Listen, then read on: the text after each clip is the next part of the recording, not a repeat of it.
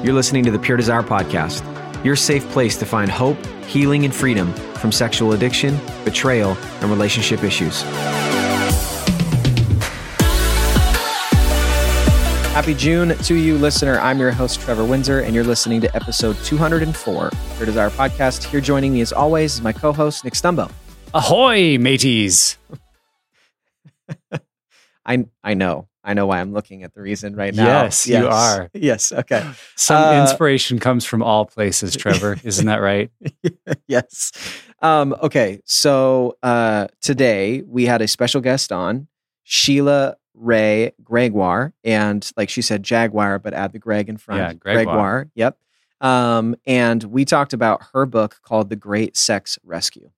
Yes, and it has one of those little life rafts that you would throw out to someone if they're drowning, and help, I'm drowning. And I think the reality is, for many people who have grown up in Christian culture, sexuality is an area of their life where they feel like they're drowning, and not just because they're struggling with something outside the marriage, like pornography or affairs. I mean, obviously we deal with that a lot on this podcast, and that's an issue.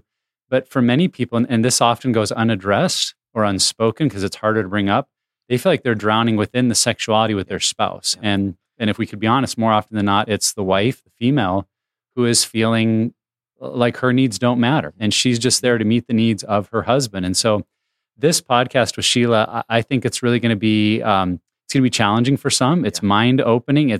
But I think so important for us to rediscover, how do we find a biblical view of marriage sexuality that, as she brings up many times, is mutual, intimate, and pleasurable for both. Yeah. And so, she's pretty honest, just to alert listeners, she uses body parts and calls them what they are. Yeah, right. And we do that on this podcast, but I know if you're just listening to this on your way to work and kind of forget that, it's like, whoa, that got serious. Right.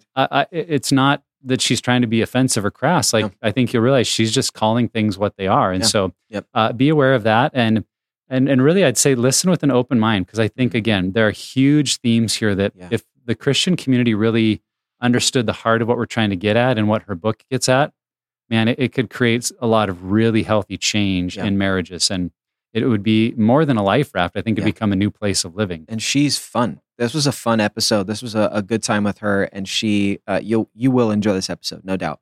Okay, few things. Sorry, I always do this. Few things.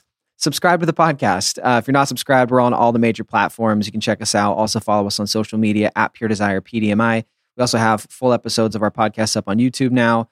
And then also, we want to let people know about the Pure Desire Summit 2021 Below the Surface. Hey, we are excited, and we're going to be in person. Yes. Yeah, I feel bad even saying that, because it's like, that's what we said last year. Yeah, we said it like for 8 weeks, and then it's like, just kidding, all virtual, right? So we are believing in faith. We will let our yes be yes. We'll have the in-person audience, but also virtual be a possibility. Yes. Yep. But the point is, we want people to gather. If you are a part of our Pure Desire community, whether as a former client, a podcast fan, a group member, this is just our annual rally point to come and be encouraged and inspired and motivated, and hear from the Pure Desire team, to hear from Jenna and her talking about her book. It's going to be awesome. And if you can come to Portland, I know Portland's reputation right now is iffy, but we're not in Portland. We are right on the edge of the Columbia River Gorge, and in September, it's going to be gorgeous. So come and join us. You don't have to go into downtown unless you want, because like any city, there's still parts of Portland that are really beautiful and awesome, and and the news kind of makes it worse than it is. So join us for the summit. I can't wait. I'm excited just talking about it. It's going to be awesome. So you can go to puredesire.org/summit to get all the details. You can register there. Got virtual and in-person tickets. Go to puredesire.org/summit. All right, here is our discussion with Sheila Wray Gregoire about her book, The Great Sex Rescue. Sheila, welcome for the first time to the Pure Desire podcast. Thanks for being with us. It's great to be here. We are really excited. And I remember hearing from you, Nick. You were like, okay, I'm reading this book. It's really good. We need to have Sheila on. Let's do this thing. And I'm like, okay, cool. What's the book? And you're like, it's The Great Sex Rescue. I'm like, I'm in. It doesn't matter. Let's go for it. And so I love the title, obviously eye-catching for sure, but just in the realm of what we do, we really think this is going to be a profitable conversation to be able to dive into your expertise, your understanding of this in the book. And so, Nick, why don't you start it off? Yeah, Sheila, we are very excited to have you on and to chat about some of these messages, have some of these very, very needed conversation. But Since you're new to the podcast, take a minute. I know you're the author of many books, but also the founder of a ministry that the website's called To Love, Honor, and Vacuum. So you have to tell us more about that title and a little bit about yourself. Well, when I started blogging in 2008, I was a typical mommy blogger. I wrote about housework and parenting and marriage and just that whole scene. And what I found was that the more I talked about sex, the more my traffic grew. Like, who knew people wanted to talk about sex, right? So I talked about sex more and more. My blog kind of morphed more into the sex world. And then in 2012, my first big book was published, The Good Girl's Guide to Great Sex, followed by 31 Days to Great Sex. I created an orgasm course, a libido course, like it was just all sex all the time. And then 2 years ago, everything kind of changed. And that's where the Great Sex Rescue got started. Because, this is going to sound weird, but even though I was writing books about marriage, I'd never actually read a lot of books about marriage in the Christian world because I was always afraid of plagiarizing. And 2 years ago, I read Love and Respect. And I just about freaked. It was like a nuclear bomb went off in my living room. And I realized, oh my gosh, we have a problem. And so my team and I embarked on a huge study. We surveyed 20,000 Christian women to try to find out if there's certain evangelical teachings that are wrecking sex for couples. Wow. I didn't even know any of that. Wow. Because I know in the circles I'm even in now, Love and Respect is this is the book. This is one of the books we go to. This is what we talk about. And so, I don't know, things just got really interesting for me. So, I love what you said, Sheila, because I remember reading it too. And like a lot of it's very solid and helpful. But there were definitely parts, particularly when that book would veer into the sexuality side, I'd kind of be like, and when my wife and I read it together, we were 4 years into our recovery journey and just finding a lot about health and sobriety and healthy sexuality. And some of those made me raise my eyebrows like, I don't know about this, but I love the way that you connect it to a lot of the literature that's out there, just what we're teaching people and why in an effort to help, we may actually be undermining some of people's healthy sexuality in marriages. Yeah. And that's what we're going to talk about. It's going to be great. Well, let me summarize. Can I summarize Love and Respect's next chapter? I'll tell you what it says. Yeah. Bit by bit. It's not now I'm like in the Myers-Briggs world, I'm an ENTJ for anyone who knows what that means. So I'm like a big picture person. I'm not a detail person. So when I opened up Love and Respect, I just went right to the sex chapter because that's my thing. I didn't even read the rest of it. Like I have since, but I just aimed right for sex. And what he said was, if your husband is typical, he has a need you don't have. And that a husband needs physical release through sex, just like a wife needs emotional release. I don't even know what emotional release is. Like, that's a weird thing. I'm picturing Sandra Bullock in the forest with Betty White in The Proposal, like doing some weird dance thing. But oh, so good. Like, so good. So anyway, so the husband needs physical release. So sex is only about a husband's ejaculation. And if he doesn't get this relation, he's going to come under satanic attack. And he's more likely to have an affair. And most affairs are caused by women not having sex. And women, why would you not have sex when it takes so little time? So why don't, women, you just need to have more sex. And it's like there was nothing, not a single thing about the fact that sex is for a woman too. That sex can be pleasurable. Yeah. It was just all duty and you're not allowed to say no. Yeah.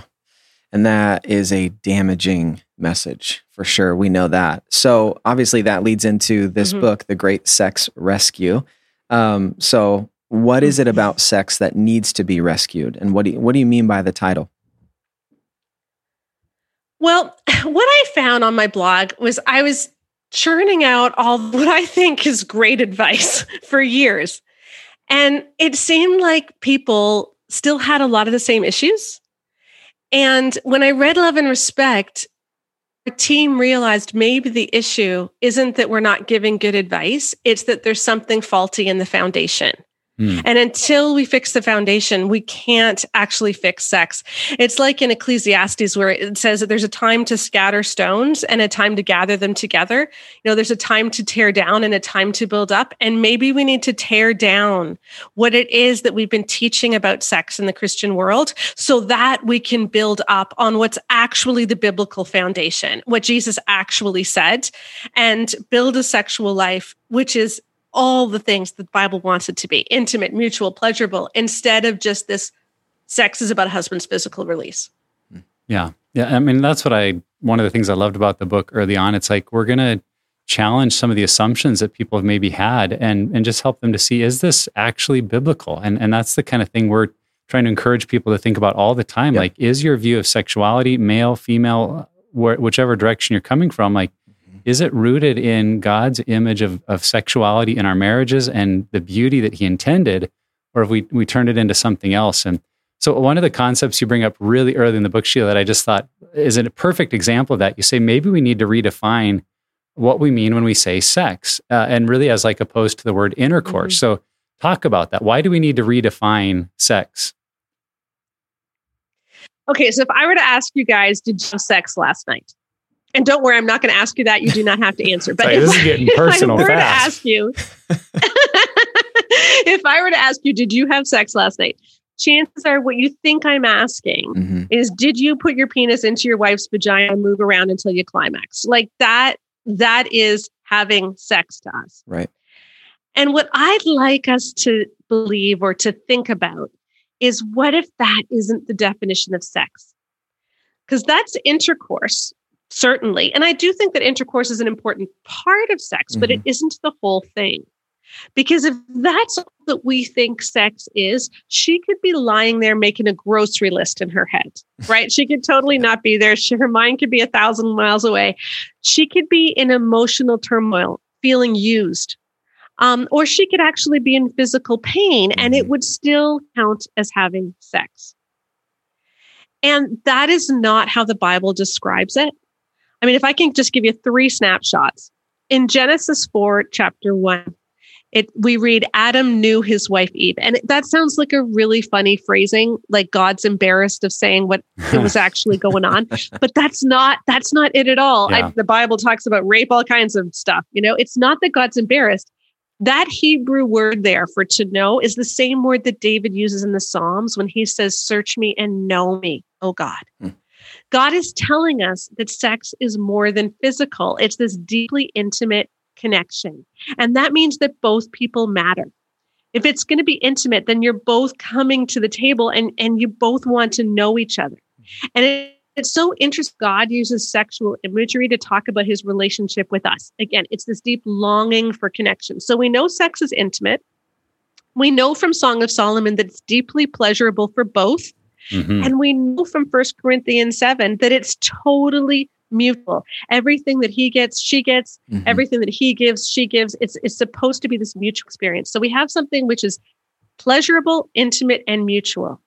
That's what sex is. They both matter. They both are supposed to experience something wonderful. One-sided intercourse is not sex. Yeah. And yet often the way our Christian resources talk about it, they portray it just like Love and Respect does, as one-sided intercourse.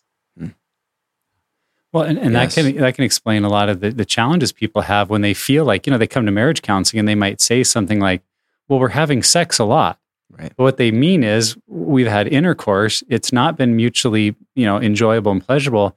And on the other side of it, even for like the man who's having a lot of intercourse, it may not be creating a sense of connection or closeness or, real bonding with their spouse. And so just because they're having the physical act doesn't mean it's actually creating, I think, the kind of outcome that God is intended for sex to be. And so, I really like that phrasing of maybe we need to rethink what we mean by our words. And so when we do say we had sex, we mean like we engaged together in something that was mutually enjoyable, that we were looking to the needs of the other and serving one another in a way that both of us felt seen, heard, loved, embraced.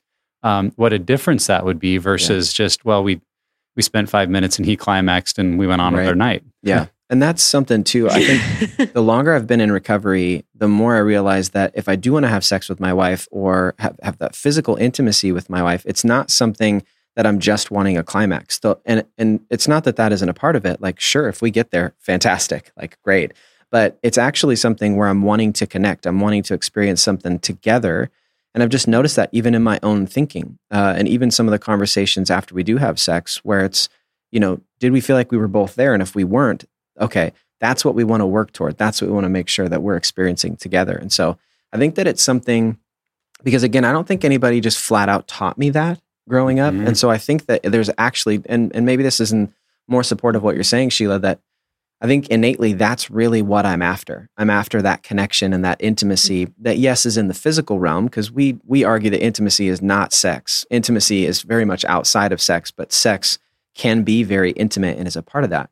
But I think that there's this almost like it's what we strive after. It's really what we're after in that act at the core, maybe at the most healthy core of us is it's just connection. It really is. And I honestly think most guys get that. Yeah. Like I think we all, because that's what we all cry out for. And so what happens though, when in our evangelical circles, we haven't talked about it that way. Yes. Yep. And that's where what we found all kinds of things start to break apart. Yes. Well, let's keep going, diving more into the book. You discuss something that, and I love this again, you call it the orgasm gap. So what is the gap that you're talking about? Why does it exist? And then, it looks like it was based on data and research that you guys did. So just talk about that. What is the orgasm gap? Okay, so studies showed that roughly 95% of men almost always reach orgasm during a sexual encounter. The equivalent number for women that we found is about 48%. Wow. So that means we have a 47-point gap. So in most marriages, in the majority of marriages, he's reaching orgasm and she's not. Now, there's a lot of women who reach orgasm sometimes, or even, most times, but not always, but it's still a big problem. And when we see sex as only intercourse, we're actually not prioritizing her pleasure. And then the measuring stick we're using for sex is intercourse, which almost always feels good for him, but doesn't necessarily feel good for her, because of the women who do reach orgasm, only 39% can reach it through intercourse alone. So most women need a lot of foreplay, or else there's other routes to orgasm that are more reliable. And you know what I find so interesting is that God put the clitoris outside the vagina. He didn't stick it up there. Right. He put it outside the vagina, which means it gets maximum stimulation, not necessarily through intercourse. Now, totally. It can get stimulation through intercourse. Yep. We have a lot of tips in the Great Sex Rescue on how to maximize that. But the point is, God created women's bodies so that we wouldn't necessarily respond to intercourse, but to other things. And that's the way we're made. But if we only look at intercourse, chances are she's left hanging. And not just that, he wonders if she's broken. Because sex is supposed to feel good. She's not feeling that good, so she must be frigid. She starts to wonder if she's broken, and she also feels really selfish if she needs him to do anything else. Yeah. And so it just sets up this dynamic where she doesn't know how to ask for what she wants. She doesn't even know what she wants, and he feels like there's something wrong with her. Yeah. That's so damaging, dude. That can be that could destroy a marriage, just that alone. Yeah. Well, the physical issue quickly becomes emotional and relational and even spiritual of God, why did you make me this way? Or why aren't we connecting? And did you make me wrong? And it's not like we need excuses to shame ourselves. So when something like that comes up, it just makes it worse. Yeah. Gosh. Well, that statement you made, Sheila, that in a majority of Christian marriages, he's reaching orgasm and she's not. I mean, that right there, a majority, that should just make us stop and say, we need to address that, because if we acknowledge that for a majority of marriage, it's not fulfilling for half of the people involved, then something isn't occurring in the right way. Here's what I would say. I can't think of a single Christian that wouldn't affirm the statement, God created sex to be mutually pleasurable. I think every Christian leader, pastor, person I've talked to say, yes, God made it to be mutually pleasurable. And yet we're living in a day and age where we acknowledge in half of the marriage, that's not happening. Yeah. And yet we don't talk about it. And so that's why I love that you address it in the book, say that this shouldn't be. And if we see that gap, let's move towards eliminating that huge percentage gap of the pleasure that's happening between a husband and wife. Yep. Yeah, let me tell you a story. Let's say that you had a couple, and we'll call them Tracy and Dan, all right? And Tracy and Dan are told that what really builds a marriage is if you go out for dinner once a week. And so they go out to a restaurant and they order their appetizers or their main course and their dessert. And Tracy's appetizer arrives and she eats it and nothing comes for Dan. And then Tracy's steak arrives and she eats that, and they have a great conversation about what they're going to do when they retire and about how things are with his mom. And then her dessert arrives, her molten lava cake, and she's just so excited for this molten lava cake. And she's dipping into it and she's just loving it. Yeah. And then she has 3 bites left and his chicken wings arrive, his chicken wing appetizer. And he eats 1 chicken wing and then he eats a second chicken wing. And then she stands up and says, man, dinner was amazing. Oh gosh. I love doing this with you. Let's go home. And they leave. And now imagine that they do this every week for 10 years. How much is Dan going to like going to restaurants? Yeah. And Dan might be told, but it's okay. You need to take pleasure in what she's feeling. And you need to really enjoy the conversation because the conversation is the main point. And this is what women have been told for years. Well, it's okay because the main point is that you're giving a gift and you need to take pleasure in what he's feeling. But, you know, if we're wondering why women have no libido, maybe it's because the 2 chicken wings isn't enough, you know? Yeah. We don't give them the opportunity.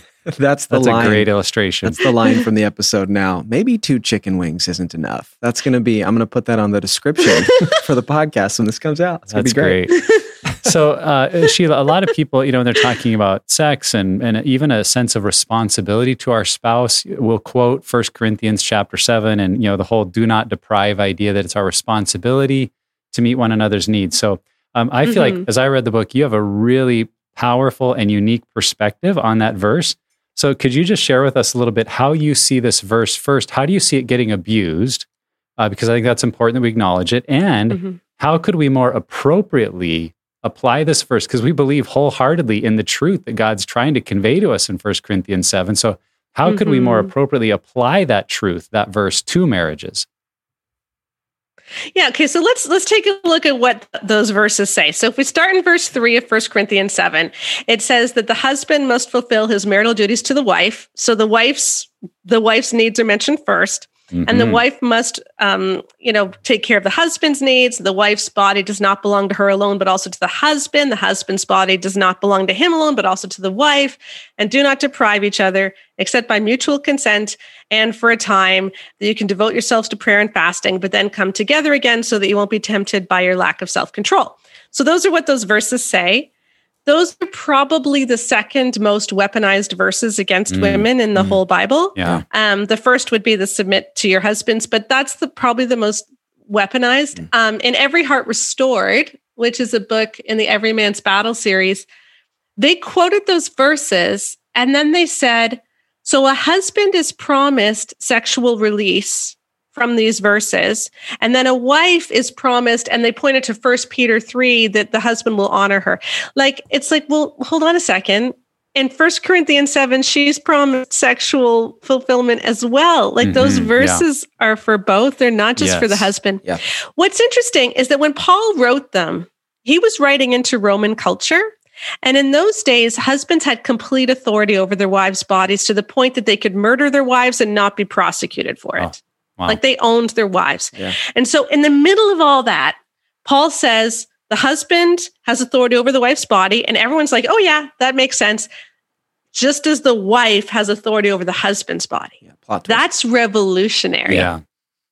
That's revolutionary. So it's totally mutual. And then he says, do not deprive each other. So what is it that we're not supposed to deprive each other of? The way these verses are often weaponized, again, they talk about one-sided intercourse, right? Like if he wants something, you need to give it to him. But biblically, what Paul would have been thinking is this biblical idea of sex, mutual, intimate, pleasurable. So we're supposed to not deprive each other of this beautiful sexual relationship in marriage. Like if your son comes to you at 11 in the morning and says, can I have some Cheetos? And you say no because lunch is coming, you're not depriving him of food because his need is not for Cheetos. His need is for a well-balanced diet that's going to nourish his body. And in the same way, our need is for mutual, pleasurable, intimate sex. It isn't just for a husband's ejaculation. Not that there's anything wrong with the husband's ejaculation, but it needs to be in the right context. Totally. And making it only about that actually destroys what sex is supposed to be. And it makes it the ultimate unknowing of your wife. Yeah, amen. And I mean, this is so where your book interacts with Pure Desire, that what we see all the time is the husband's or the male need is kind of assumed. Like, well, he just has these needs and they need to be met. Yep. And what we see is that need is not just like this natural biological function, that need has been deeply shaped and, quote unquote need. Because first, let's be honest, sex is not a need. Like, it's not necessary for survival. You won't die without sex.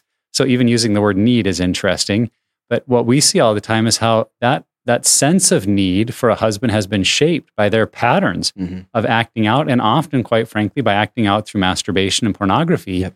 And then they get into a marriage where it's like, well, hey, I have these needs, and they're unquestioned. Like, well, maybe we could pause first and say, where did the needs actually come from? Yeah. And should it ever be a spouse's responsibility to fulfill your unhealthy needs that have been cultivated by a sex-saturated culture and perhaps poor sinful choices that you made along the way? And so that's just, man, as I would read those parts in the book, Sheila, I just kept saying, yes. Like, we need to get off of this whole husband's need idea and really look at, is that our need? Because it's not. Our need, as you say, and I love those 3 words that I'd encourage for couples to ask about their sexuality. Like, is it mutual?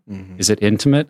Is it pleasurable? Yeah. And quit the conversation of, well, what do I need and what do you need? Yeah. Because that's not always taking us in a good direction. Yeah. And that's, again, like it's something that I continue to sense as I'm in recovery, as I'm seeing people around me in recovery, that it is not a need conversation. It's an experience together conversation. I love your visual of the dinner. And I'm thinking about how often is sex me riding a roller coaster and then I'm getting off the roller coaster and telling my wife how awesome it was? Like, hey, you should do that sometime. It's like, well, why don't you just take me with you? Like, it would be great. But I can just see how this is going to be a really, really helpful conversation in this book. I mean, if you can't tell, we support this book. Please buy this book, get this book wherever you can, because this is something that we need to keep pushing. Because, and here's just a thought, I think these types of conversations, these types of perspectives that you offer in this book, often, especially, people like me who grew up in the church will hear it and be like, yeah, that's like, I'm on board with that. Yes. Cool. And then I move on and I fall right back into the old patterns of thinking, and I fall right back into those old camps that talk about love and respect and talk about every man's battle and the need-based stuff. And so I think this is something we need to continue circle back to. And so I just tell our listeners, this is something, maybe an episode you should listen to a few times. Okay, Sheila, one of your chapters in the book is titled Duty, Sex Isn't Sexy. Love that title. Yeah, such a great title. I mean, every chapter, I looked through them today. Like, it's just so good. So let's talk about that. What do you mean? And what would you say to couples and women in particular who are accustomed to thinking about like duty sex as what they should be doing in that way? One of the big things that we're taught, like we talked about in the 1 Corinthians 7 discussion, is that women must give their husbands sex whenever their husbands want it. When in our big survey, what we did was we asked women about their marital satisfaction and their sexual satisfaction. We got like really intrusive. It was like a 130 question minimum survey. Okay. So we asked everything. And then after they answered those questions, we gave them a whole bunch of different common evangelical beliefs and asked, have you ever been taught this? And have you ever believed it? And then we were able to measure, okay, if you believe this, what does it do to your marital and sexual satisfaction? And we identified lots of beliefs that hurt, but 4 key ones that we talk about in the book. The one that is the most toxic is this idea that a wife is obligated to give her husband sex when he wants it. When she believes that, her orgasm rates plummet, her libido plummets, her marital satisfaction plummets. But I want to give you one particular picture, which I think speaks to how toxic this really is. Her chance of experiencing sexual pain or vaginismus, which is a sexual dysfunction disorder when the muscles of the vaginal wall contract to the point that penetration is really painful, if not impossible, goes up by virtually the same amount as if she had been abused. Wow. So you can imagine, like, if someone's the victim of abuse, it makes sense that they would suffer, totally, from sexual pain. Well, women's bodies interpret the obligation sex message as trauma. Wow. And our bodies react that way. Wow. Because the obligation sex message says, you don't matter. Only his needs matter, and he has the right to use you. And this is the message that is preached in the majority of our books. Love and Respect said it. You don't have a right to say no except for prayer and fasting. Power of a Praying Wife said it. Every Man's Battle said it. Sheet Music said it. Sheet Music said there are times when it's going to feel forced, like you're going to feel like you have to push him off of you. But it's your obligation to do it anyway. These sorts of messages are what women are hearing all the time. And a lot of guys don't even realize women are told this stuff because women tend to hear it from books. And who reads the books? It's not guys, it's women. So people will get married and the husbands have no idea this is how she sees it. Like, we are taught that men need sex every 72 hours and you must give it to him every 72 hours. Or else he will lust, or he'll have an affair, or he'll watch porn. Puts it all on her. Or God will be mad at you. Yep. And so a lot of women have sex under threat of all of these bad things happening. And it really messes sex up. Yeah. Well, and I love in the book you bring up, like, you tried to figure out, where does that 3-day idea come from? And it wasn't medical journals. It wasn't scientific research. It was like a kind of a mention in a James Dobson book from the 70s that he just kind of anecdotally mentioned something. And I could see that, like, we've just built, and I think in the male experience, they do feel after 3 days, like, I feel more desire. But again, have we just trained ourselves that that's what we quote unquote need, and then expect someone else to meet that need? And what occurs to me, Sheila, as you share that answer, like, the things you're saying about how the woman experiences it, a feeling used, a feeling they don't matter, like, we would all listen to that and say, well, that's not a biblical value. Like, that's not something a person walking in a relationship with Christ would ever say they feel. I feel used, I feel unnoticed, unheard. And yet if that's the outcome of us expressing quote unquote Christian sexuality in our marriages, we're doing something wrong. Like the outcome should leave both people feeling, if it's truly biblical in its nature, should leave both people feeling more connected to one another, valued, heard, appreciated, a sense of connection even with their creator for making them that way. Like, and if that's not the outcome, we need to have enough humility to just say, okay, what are we missing? What have we misapplied that's not creating that feeling for us? Because if one of us is left with all of these that we would say are very unbiblical feelings, or not holy, not of God, then we would want to address that in any situation. And so if it happens to be about our sexuality, then let's lean into it. Totally. Can I tell you the story of Kay? I think her story illustrates this really well. So when Kay and her husband got married, sex was actually really good.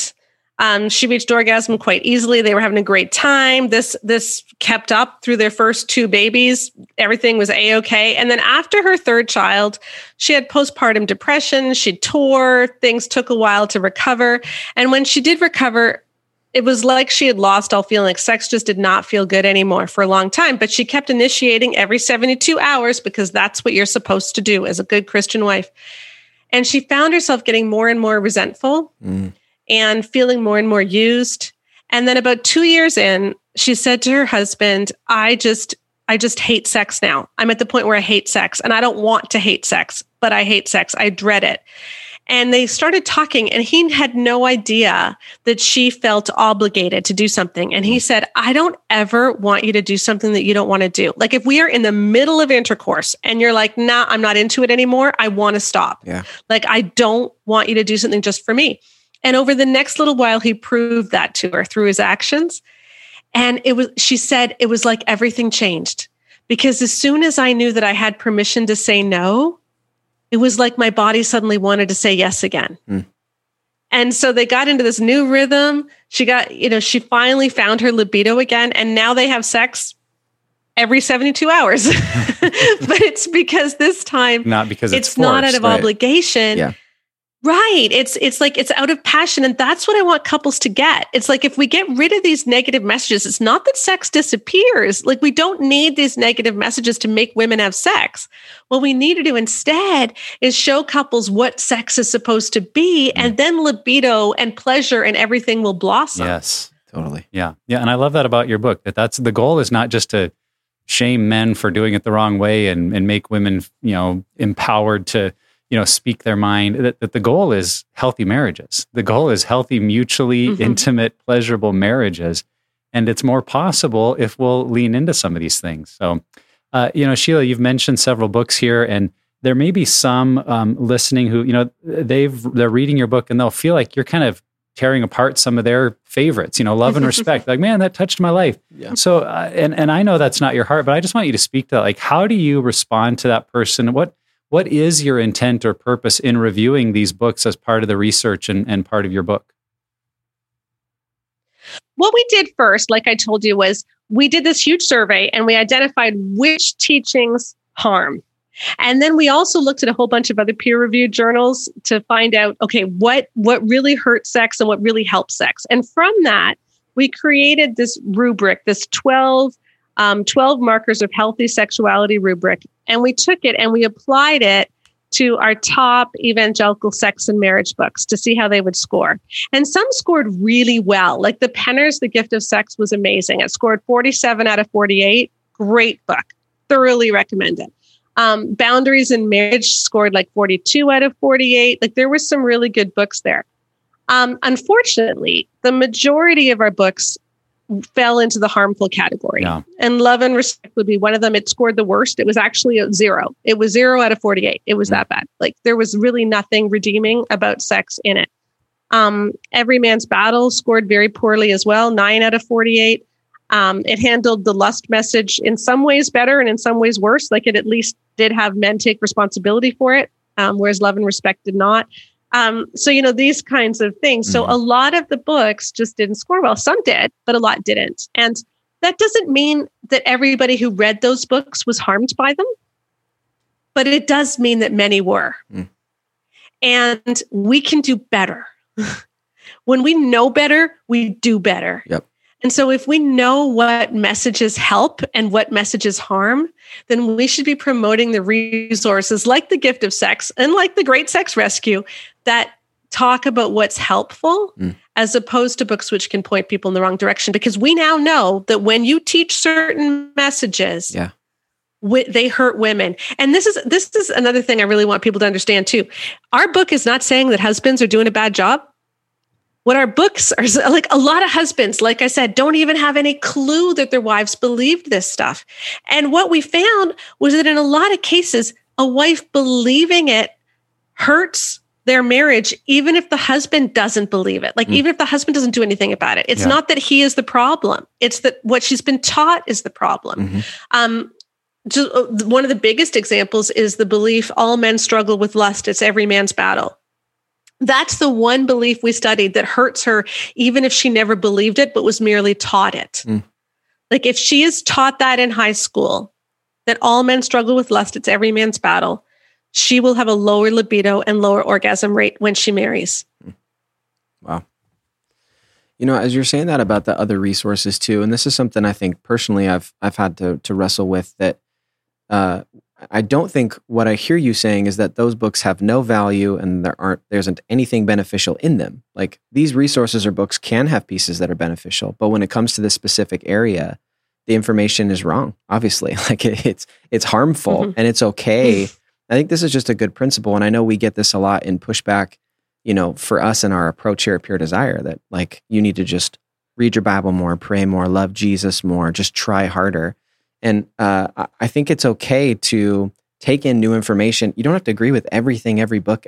Some people may read this book, The Great Sex Rescue, be like, I don't feel like that sits right. That doesn't mean the whole book is garbage. Like that, there could be 98% incredible, just life-changing stuff in that 2%. But I think that we often throw out stuff if there's just a little bit of stuff we don't disagree with. So I don't hear you saying that. But I do hear you saying that these things are still very harmful when misapplied to the relationship between a husband and a wife. Well, and I really appreciate you make that disclaimer early in the book. You're like, hey, some of these books may have touched you, helped your journey. We're grateful for that. We're just trying to point out some harmful messages. And I like that you went into that study like with this list of rubric in mind. Like, here's the criteria we're looking for. And it wasn't just an arbitrary, we don't like that, we do like this. It's like, we're really looking for these messages. And so I think that's important for people to hear. It's not just your opinions of the books, but it's did they align with those messages? And I know that's in The Great Sex Rescue, like in your appendix. what were the core messages you were looking for, and did they show up in the book or not? Yeah. So I think for people listening that loved love and respect, I would encourage you still to go look at those questions that Sheila lists in the appendix in The Great Sex Rescue. What were they looking for? And maybe to realize, even if there were some things in love and respect that were helpful to me, these messages were in there too. And I need to face those things. Totally.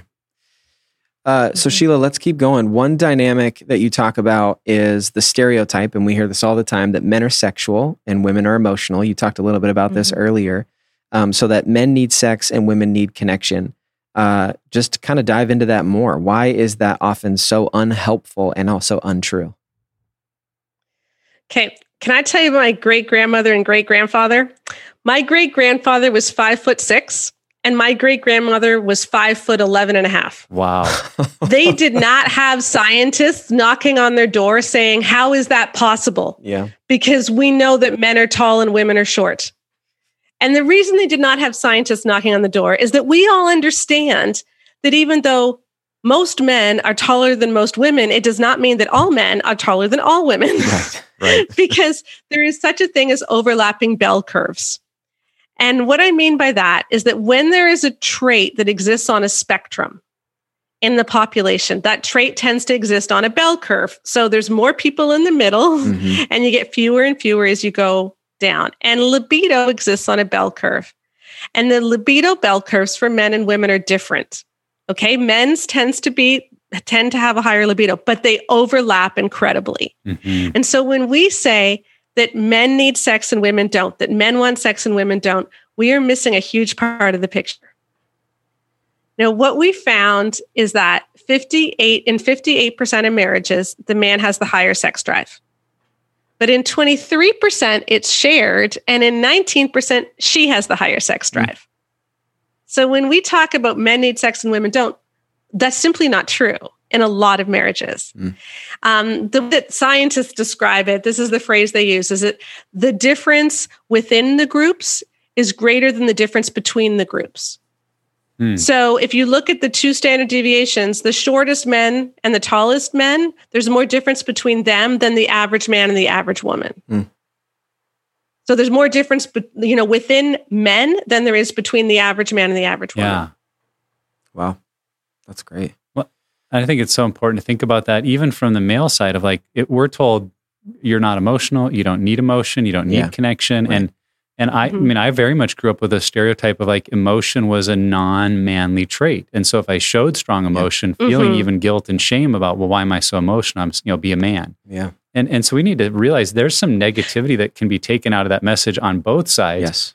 That I realize I need connection and I'm emotional and I need to find that emotional place with my wife just as much as I need to remember that she's also sexual. And so if we both keep that in mind, it's going to lead to better conversations and better connection. And I think it's, you mentioned it earlier, and then our friend Jay Stringer has also talked about it.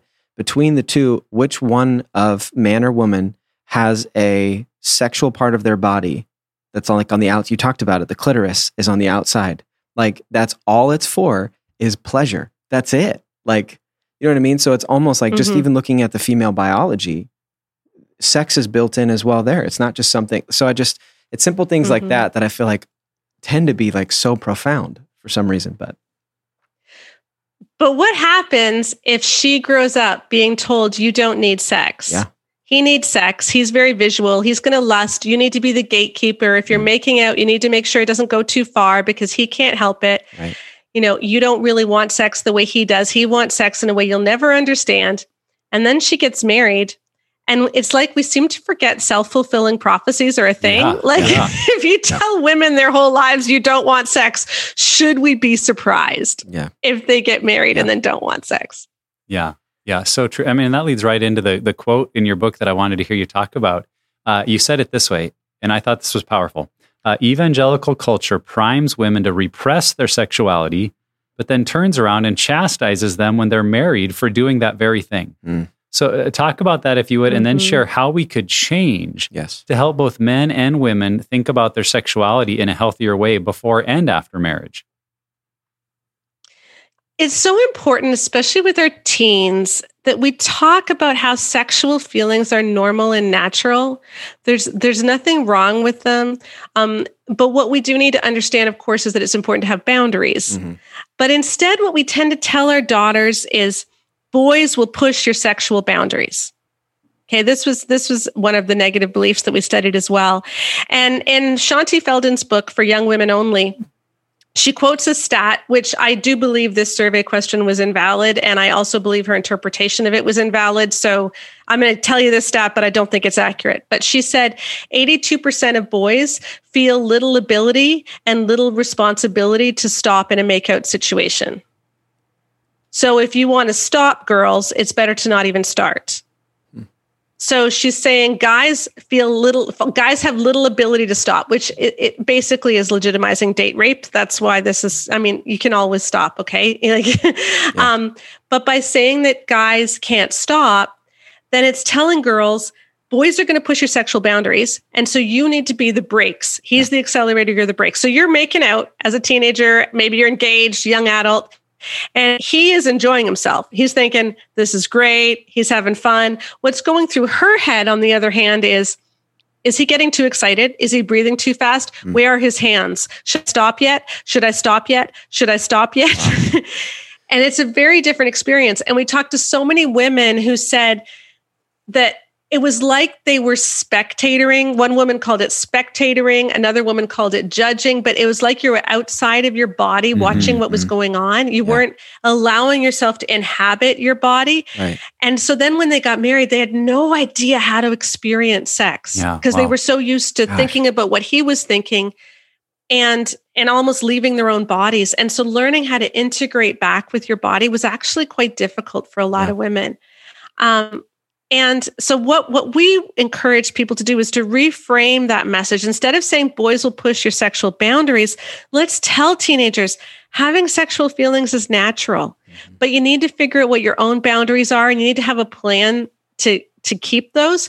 But even more importantly, you need to know the boundaries of the person you're with, and you need to honor them. And if you're in a relationship with someone who doesn't honor your boundaries, that's a red flag that relationship isn't safe. Yep. But what we've taught girls is all boys push your boundaries. So girls don't even know how to be discerning that that's actually a scary thing if someone doesn't honor your boundaries. Yeah. Well, and I wonder if that's another area where we create a self-fulfilling prophecy of having young men here where you really can't control your desires, and you cross certain lines and you'll go too far. And there is some truth to, our prefrontal cortex being shut down by a sexual high. And so we want to be aware of that. But rather than having that kind of an educated conversation of like helping a young man understand what's happening in his brain and with his hormones, we can just communicate to them, well, you really can't control these things, so good luck. And so then a young man who's in that dating relationship is bringing that same like, well, I really can't control. And so their abdication of responsibility, like, well, I've been told I can't control it. So, what am I to do? Versus what if we trained young men to say, no, you are responsible and you can take responsibility for your body. And yes, there are brain chemicals and hormones that will take off and will start to be like a runaway freight train. And that's why you need to take responsibility. You need to understand your body. And if young men had that message, then I think they could enter into those dating relationships, not putting the pressure on the young lady, but having it in their own heart and mind too. And I just wonder how many of us in youth group ever heard a talk like that on the healthy side? Because I know I didn't. It's a round number. I would sure 0. have liked that. Yeah. I like to tell boys the raccoon test. Okay, this is simple test.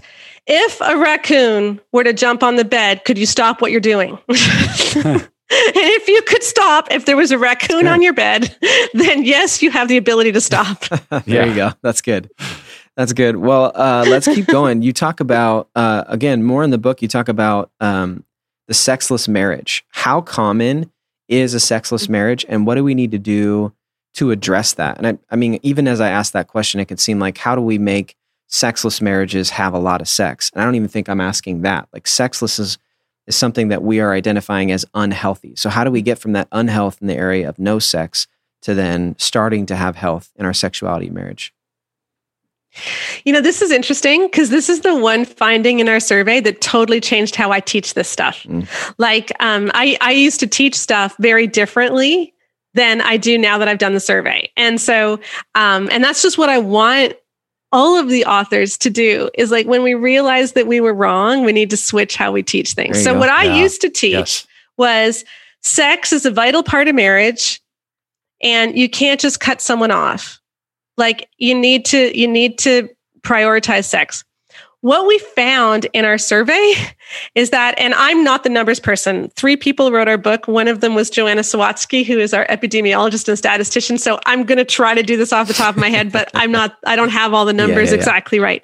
But I think it's in roughly 6% of marriages that are virtually sexless. And then maybe there's like another 8% who have sex really rarely.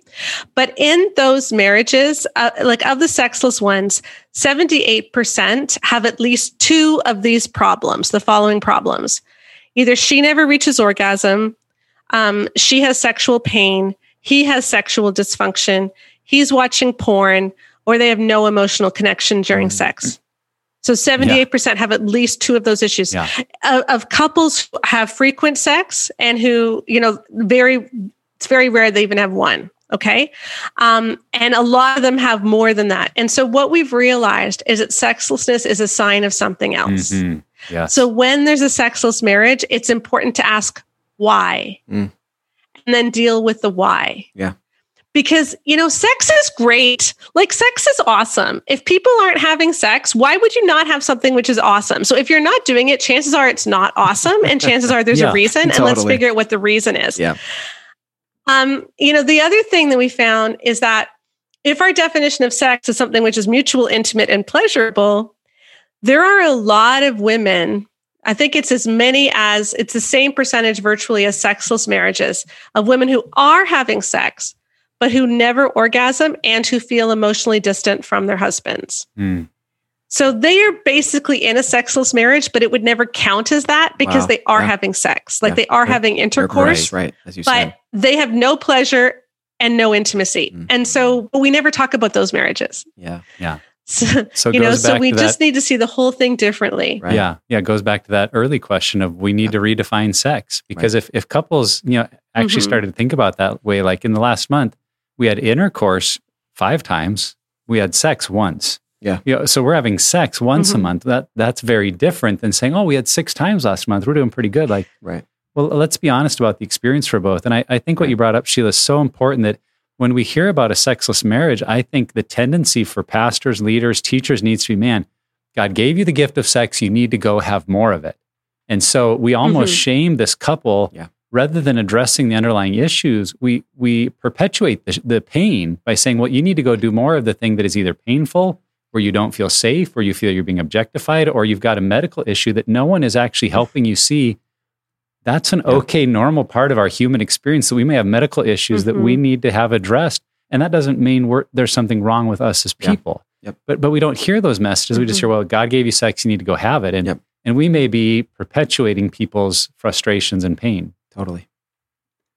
And I know I did that. And so I've changed the way I speak. And that's the great thing about research, is that we can learn how to do this better. And I just hope the evangelical community embraces that. Well, Sheila, these are some big themes. These are really, if people would shift some paradigms here, I get so excited about what could happen in the Christian community, within marriages. And so I feel like in some ways we've just scratched the surface of what we could talk about. We could go on for hours, but give our listeners some parting words. Like, as you share about the Great Sex Rescue, what can we all do to create a new, beautiful picture of godly sexuality in our marriages? What would you kind of leave people with of work towards this? There's a line in The Lion, the Witch, and the Wardrobe where they're talking about Aslan, who's the Christ figure, and they say he's not a tame lion, but he is very good. And sex is like that. It's supposed to be like that. It's not something you can pin down. It is passionate. It's crazy. It's out of control. It's amazing. And it's also very good. And that was God's design. And I do believe that is in reach of all of us. If we decide to truly love each other and truly seek after each other's best. And I think what I just want from the Great Sex Rescue is for people to understand that if that's not real in your marriage, you can get there. This can be the most fun research project you'll ever do as a couple. Yes. And it might be painful at times. It means you're going to look into yourself and you're going to say, oh, wow, I've been hurting her. I've been hurting me. I've been believing some things that are wrong, but there's passion on the other side. And don't accept a cheap substitute. Don't settle for Cheetos. There's passion on the other side. And if God made something that's great, you don't want to miss out on it. Yeah. Gosh, so good. So good. So Sheila, how can people connect with you? Where can they get the book?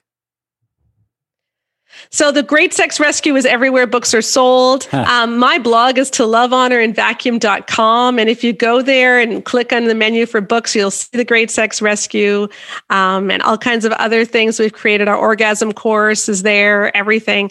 And then we also have our Bare Marriage podcast on Thursdays. That's on the menu as well for podcasts. If you go to toLoveHonorAndVacuum.com, you will find everything. Fantastic. Yeah. So you can catch the Pure Desire podcast on Tuesdays. Yeah. And then go over and catch Bare Marriage on Thursday. Awesome. And just, make it your weekly routine. Yes, absolutely. Sheila, number one, thank you for writing the book and doing all the work and research. Good. It's so helpful. And this will be, I guarantee you, it's already so helpful for so many people. But then also just being with us today, being just so open, and you're such a fun guest. We appreciate the time we've had with you, and just thanks for being on with us today. Well, thanks. It's been fun. And wherever you're at on your journey, Pure Desire is here to help create a roadmap for your healing. If you or someone you know is impacted by sexual brokenness, go to puredesire.org and let's start the healing journey today. Don't forget to subscribe to the podcast. Each week we put out new content to help you on the road to freedom from the effects of sexual brokenness and betrayal trauma. And lastly, never stop being healthy.